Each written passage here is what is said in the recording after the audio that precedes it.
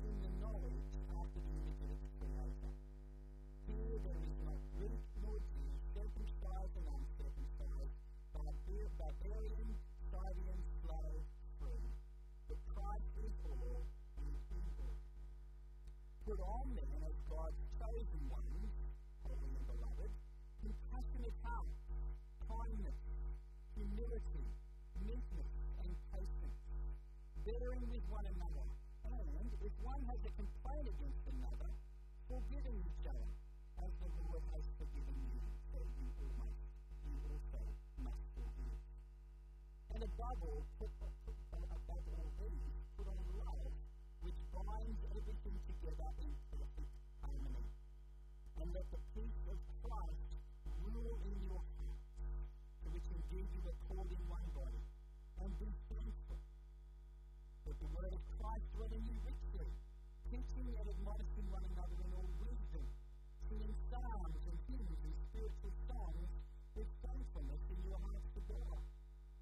whatever you do, in word or deed, do everything in the name of the Lord Jesus, giving thanks to God the Father through him. Wives, submit to your husbands, as is fitting in the Lord. Husbands, love your wives, and do not be harsh with them. Children, obey your parents in everything, for this pleases the Lord. Fathers, do not provoke your children, lest they become discouraged. This is God's word. Let's pray.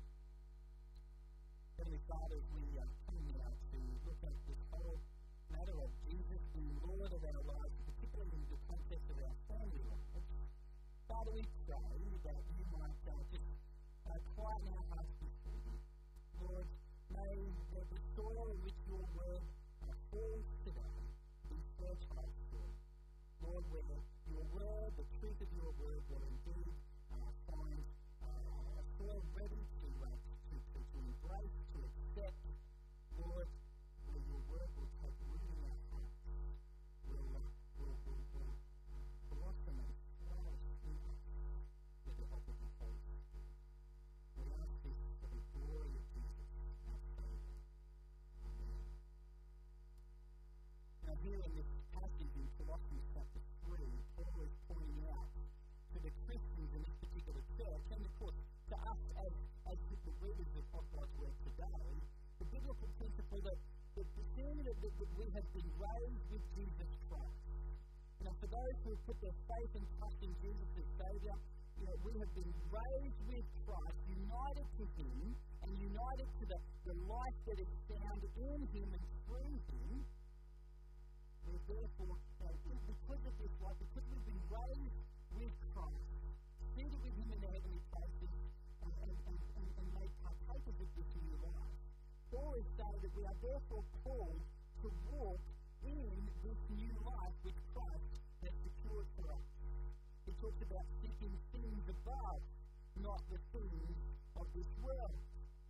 Now, when we're talking about seeking the things above, of course, we're thinking about the heavenly things, holy things, godly things, eternal things, the matters relating to God and his word.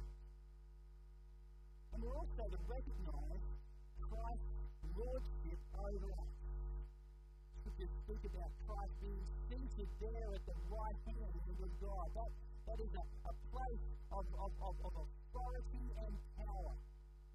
Christ is seated at the right hand of God with all authority and power over all things.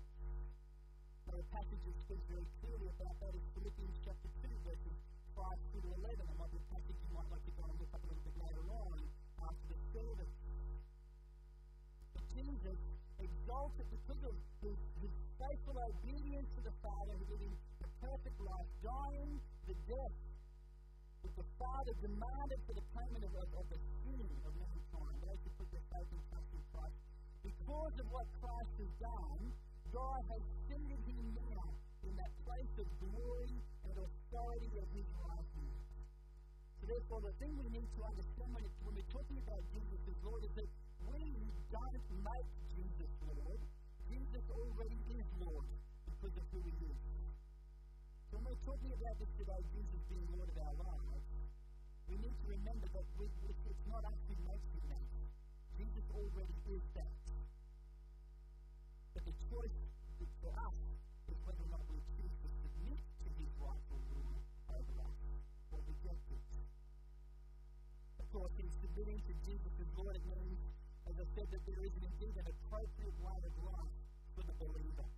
Paul goes on to speak about it in verses 5 through to 17 of that passage where he says there are things that we should put off in our lives, like taking off a set of clothes. We need to put off things, the things which are earthly, and he talks about sexual immorality and impurities and things like that, and anger and wrath and malice and slander, lying to one another.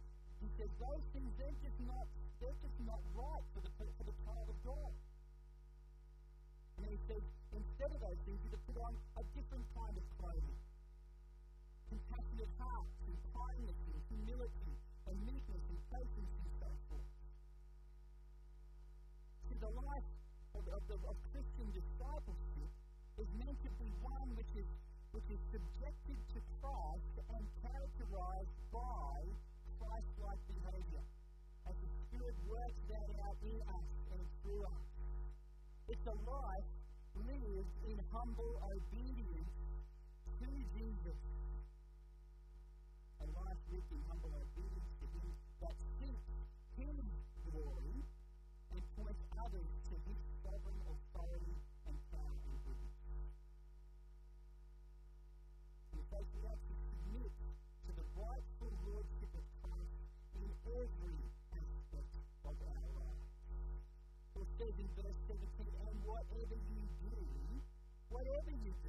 in word or in deed, do everything in the name of the Lord Jesus Christ, giving thanks to God the Father through Him. Everything we do, every aspect of our lives, is meant to reflect the glory of Jesus and to seek His glory in our lives, to lift Him up before our lives. And therefore, it's not right for the believer to compartmentalize our lives, to keep sections of our lives separate from our Christian faith, our Christian walk with Jesus. We're not to compartmentalize our lives and ignore Jesus' commands in some areas of our life, but disobey Him in others. No, every aspect of our life. I was just sort of thinking through this the other day, that I was talking to someone about it, and the danger for us as Christians is that we can sort of put our Christian life sort of like in this little box, and we can put the other parts of our lives in these other little boxes. But that, for the Christian disciple, that just does not cut it. Because as a follower of Jesus, we are a follower of Jesus in every single aspect of our life. And Jesus' authority is to come over every single part of our lives. And today, particularly, we're going to be looking at what that looks like in the context of our family life. The families, of course, come in all kinds of different forms today. And then the typical nuclear family of dad and mum and kids is certainly becoming less the norm, isn't it? We're also conscious today, as well as I preach this message, but also as I was preparing this message, I'm conscious that there are those who, for whatever reason, never get to experience getting married or having a family of their own. I just want to quickly address that, because there's a passage in 1 Corinthians 7 where the Apostle Paul points out the virtuousness of actually living a godly single life. Turn me to 1 Corinthians 7. If you're not sure where that is, you can follow along on the screen behind me. I want to read to you first the verses 7 through to 9 of 1 Corinthians chapter 7. Apostle Paul, writing again, says, I wish that all were as I myself am. But each has his own gift from God, one of one kind and one of another. To the unmarried and the widows, I say that it is good for them to remain single as I am. But if they cannot exercise self-control, they should know. For it is better to marry than to burn with passion. See, folks, there is no biblical directive as to a person having to get married or to remain single. In fact, Paul is saying, I'm not issuing commands here. He says, I only wish that all were as I myself am. Paul says in this, he says it can be easier for the single person, in fact, to be more devoted to God and His kingdom purposes than the married person. For the married person has other things that can distract them. Going on in that passage a little bit further in verses 32 to verse 35, it says, "All right, I want you to be free from anxiety. The unmarried man or woman is anxious about the things of the Lord and how to please the Lord. But the married man or person is anxious about worldly things, how to please his wife in terms of the man, or maybe the husband in terms of the wife. And their interests are divided. And the unmarried or betrothed woman is anxious about the things of the Lord, how to be holy in body and spirit. But the married woman is anxious about worldly things, how to please her husband. I say this for your own benefit, not to lay any restraint upon you, but to promote good order and to secure your undivided devotion to the Lord. So when we're talking about the context of family life, I want to address specifically, straight up, this whole aspect of what it means to be a single person following God. Here in this passage we see that in God's eyes, singleness can actually be a great blessing. For those who choose to get married, God has designed, or God has a good design, which He lays out in a couple of other passages. This passage in Colossians 3, but also in Ephesians 5.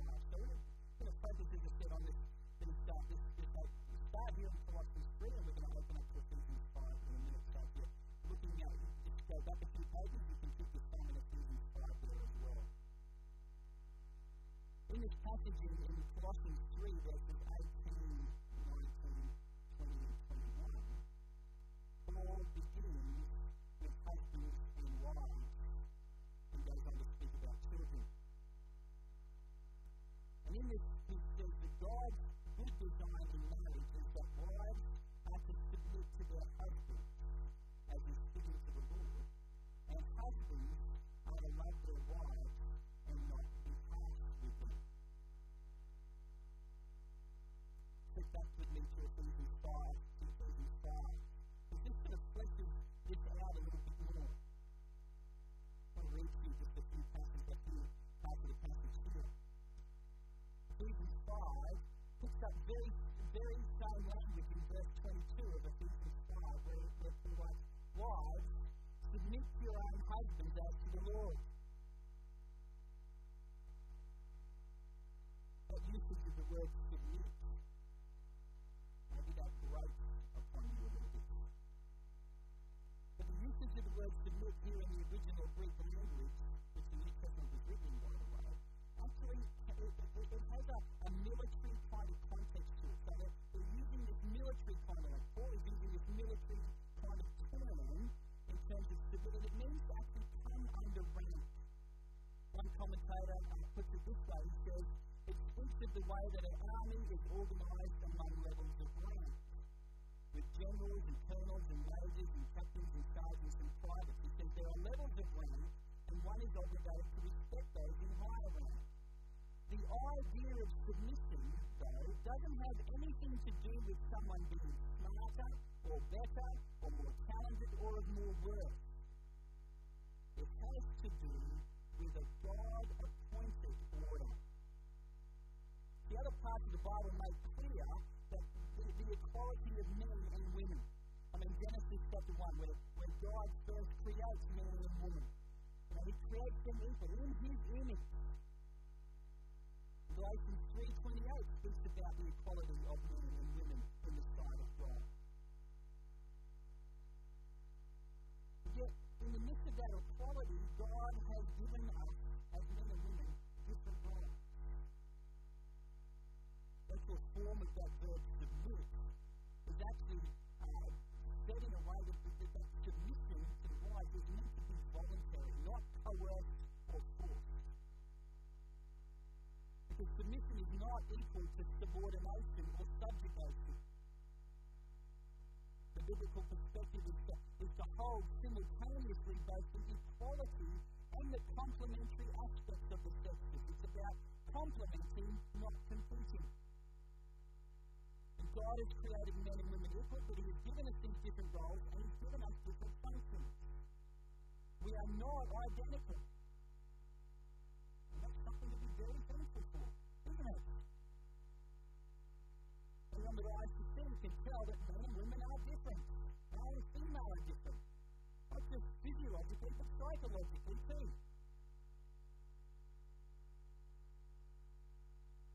This submission that Paul talks about is for wives. Wives submit to their husbands. But what he's done here is he's placed in the overall context of submission to first and foremost to Jesus Christ.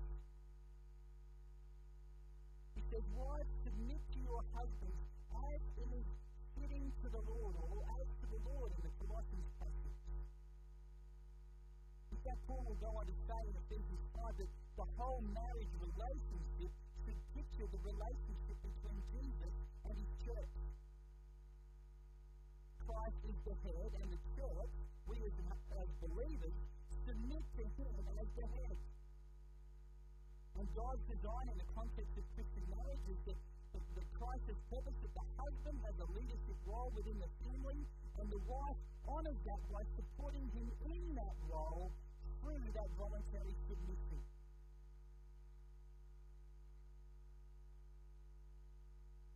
And that submission, as I said, should derive from the recognition that this is Christ's design and purpose for his followers, for his church. And what is interesting to know here, particularly in this Ephesians passage, in Ephesians 5, the wife, Paul reserves 3 verses to speak to women, but he then takes 9 verses to point out the responsibilities of the husband, verses 25 through to 33 of that passage. Now, this headship role which God has given to the man within the marriage relationship has more to do with responsibility rather than an exercise of power. Because if a wife's duty is to submit to their husband, a husband's duty is to love their wife. Verse 25, husbands, love your wives just as Christ loved the church and gave himself up for her. You know, that word for love here, it's not the Greek word philios, meaning a romantic kind of a love. It's the Greek term agape, meaning a sacrificial, Christ-like love. It's the love that is characterized for us in passages like 1 Corinthians 13, but it is most wonderfully displayed in the love that Jesus showed through his life and death and resurrection. The husbands, you are to love your wives so much that you are willingly, that you willingly sacrifice yourself for her. That you put her needs above your own.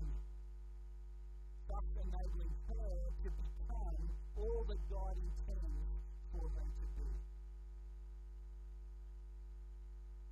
And with that kind of love, displayed by the husband to the wife, I think would then make it a joy for her to submit in the loving leadership within the home. Wouldn't you say? Wives, submit to your husbands as is fitting to the Lord. And husbands, you are to lay down your lives towards the Lord. To love them in the same way that Christ loves us and loves his church.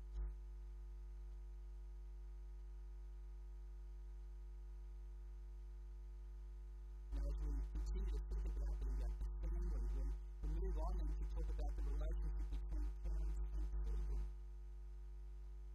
Again, in both the Colossian passage and the Ephesians passages, we see that the fathers are part of their special responsibility in the nurturing and disciplining of their children, but they're to do it in such a way as to avoid attitudes and actions that have the effect of provoking their children to anger.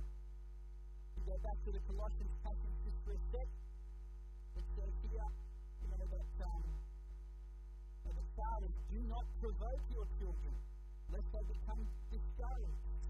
In the Ephesians passage here, it says, fathers, do not provoke your children to anger.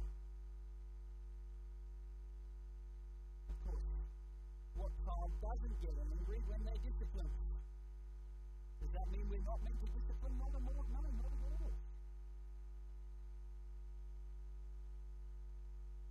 What it does mean is, when it comes to Christian parenting, particularly dads, speaking here, but mums, particularly, if you're a mum raising children on your own,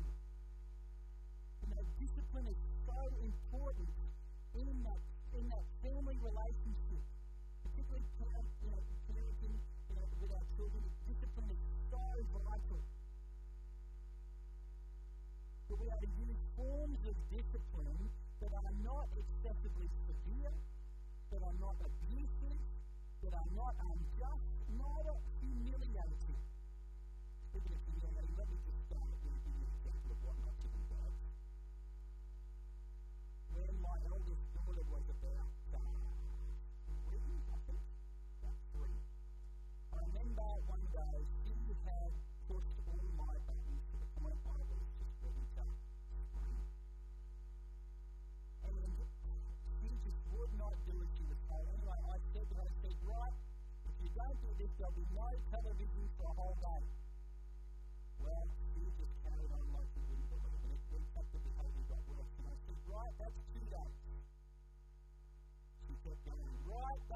days. We got to 32 days.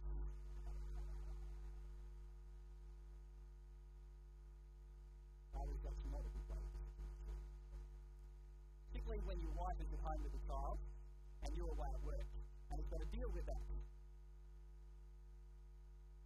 Dads, love and moms, lovingly discipline your children. Do it with grace. Do it with love, but do it with firmness. We can discipline our children. God disciplines us. God disciplines us because He loves us.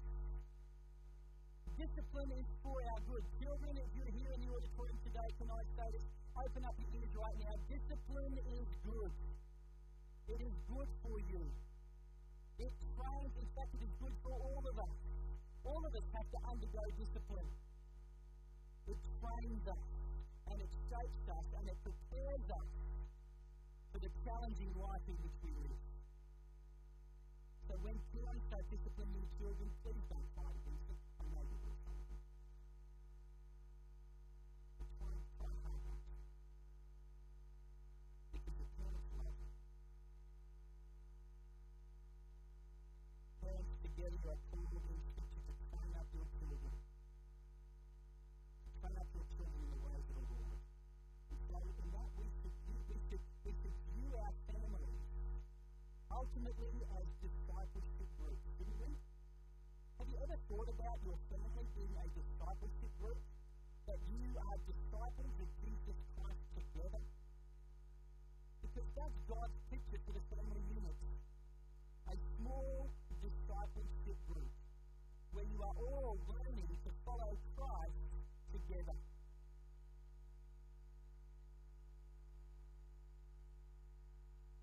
We're meant to be vehicles through which Jesus advances His gospel and His kingdom. Andreas Kostenberger says in his book Amazing Family, the burning fire in the heart of every Christian parent should be introducing their children to a personal relationship with Jesus and helping them to live under His rules. Now, so I just mentioned you just a minute ago, but before I get onto your responsibilities in this family relationship, I want to point out this, is that Jesus affirms marriage and family as well as He does singleness. But both marriage and families can all too quickly become an idol that we worship instead of God. I'm sure you can think of instances maybe in your own context or maybe even in families around you where family has become the idol. Family has become the thing that becomes worship, and the things of God get put aside, and family is exalted. You need to be careful about that.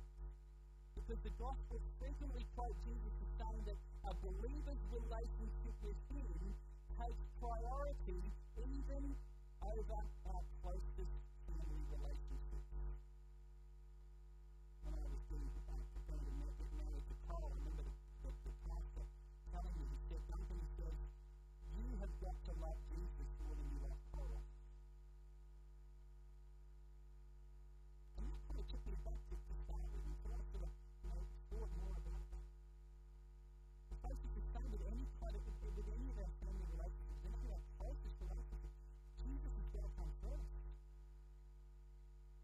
He's got to come before any of our family. Matthew 10:37, Jesus says, whoever loves father or mother more than me is not worthy of me, and whoever loves son or daughter more than me is not worthy of me. It's pretty straightforward words from Jesus, don't they? Now, when it comes to children, the Bible says, kids, you are to honour your father and mother. And honouring your father and mother is certainly doing that in word and action. It's having this inward attitude of respect for them. That Greek word for honour means to revere, to prize, and to value. Ephesians chapter 6 and verse 1 puts it this way, it says, children, obey your parents in the Lord, for this is right. Honour your father and mother, for this is the first commandment with a promise, that it may go well with you and that you may live long in the land. And I guarantee, children, Yes, if you obey your parents, you'll certainly live a lot longer. You don't get that part of it.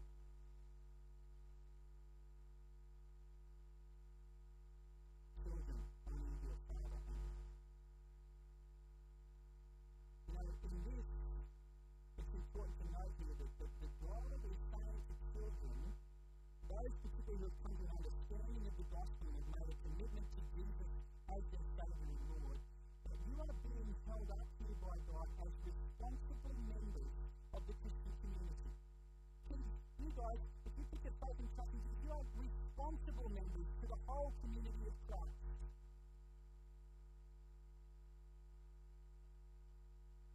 And your obedience to parents is done in an act of submission to Jesus. It is part of your Christian discipleship. Of course, as children get older and their understanding increases, and the maturity and things like that, of course, responsibilities and relationships with parents, that dynamic can change a bit. But regardless of how young you are or how old you are, as a disciple of Jesus Christ, as a child before God and as a child in a family relationship, we have to still honour our parents. And coming up under Questenberger again in that book, God, Marriage and Family Rights, he says, you know, marriage and family are not institutions that are an end in themselves, nor do they exist primarily for our own good. But God has created both for His glory. And God uses families to bring glory to Himself and further His kingdom, showing the world what He is like through the love and unity expressed in a family, especially one that operates according to His good design. That's how we are meant to view family. The Christian family in God's purpose. And of course, in closing, I want to say this. I said it needs to be said that we live in a broken, sinful, corrupt, fallen world, where family relationships are complex and they don't always fit the biblical idea. Divorce, separation, domestic violence, child abuse, elder abuse, the loss of a parent or a child through death, the inability to have children. You know, all of these things and many others, they all bring varied and significant challenges to fulfilling God's design for families. But it is in such scenarios that I've just mentioned that God's greater family, His church, can provide love and care and nurture and support. It is also in the church where people who have no other family can find a place where they too can truly belong and experience the love and connection that they might not find anywhere else.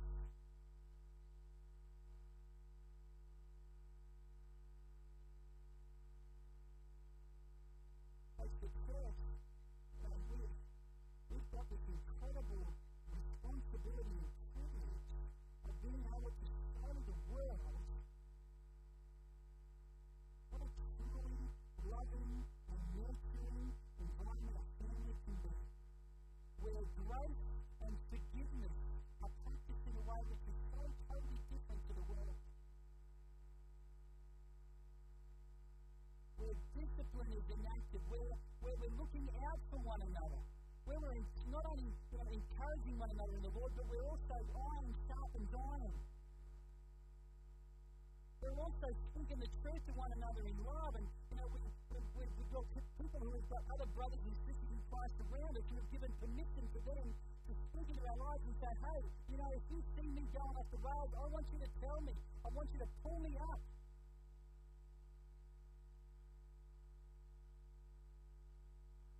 That's the kind of environment that we as a church should be. And families, we've got this, as I said, we've got this incredible privilege of being able to point our world to God's perfect and beautiful design for families. We show them that there is something to be held up and treasured and valued.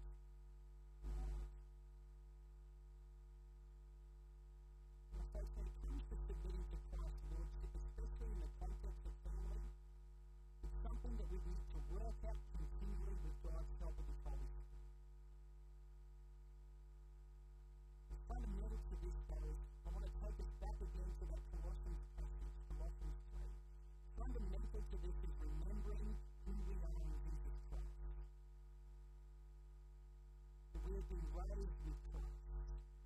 And the key to living that resurrection life starts with that correct understanding of who we are and what Christ has accomplished for us through his death and resurrection. We've been singing about it all morning, folks.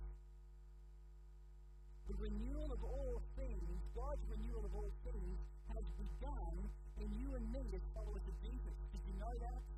It's already begun in us. We are totally different from the world, and God in us is wanting to form a new community, a new humanity. And in calling Christians to be who they are, Paul sets before us, he sets before the Colossians, he sets before us in the Word of God this challenge to live as heavenly people. And in so doing, bring something of the quality of heaven to earth. To shine the light of Christ, to allow his grace and his character to permeate all our relationships and life situations. Because this is what it means to be a mature disciple of Jesus Christ. This is what it means to be one who submits to Jesus' will. Father, we an awful lot to sort of take in there this morning in that passage. Lord, the overall context is clearly that, Lord, you are indeed one who has authority of all things. And that we don't make you, Lord, you already are, Lord. And that, Father, we have come before Jesus and we are to bow our knee. Lord, we are to humble ourselves before you. And to say, not my will, but your will be done in my life, Lord. Help us to do that, Lord, in the context specifically of our families. For the wives, Lord, I pray that you help them to submit to their husbands as to the Lord. For the husbands, I pray, Lord, that you would help them to love their wives as Christ loved the church. For parents, I pray, Lord, that you would help them to raise their children with godly discipline, with love and nurture and kindness and compassion. And Lord, I pray that you would help children to honour their parents as is fitting to the Lord. And Father, if we find ourselves not in that kind of family situation, Lord, help us, regardless, to honour you and to exalt you, to put you as Lord in our lives. Help us to do this week, Lord, we pray in Jesus' name. Thanks for joining us for this presentation from North Pine Baptist Church. For more information and to connect with us, visit npbc.org.au.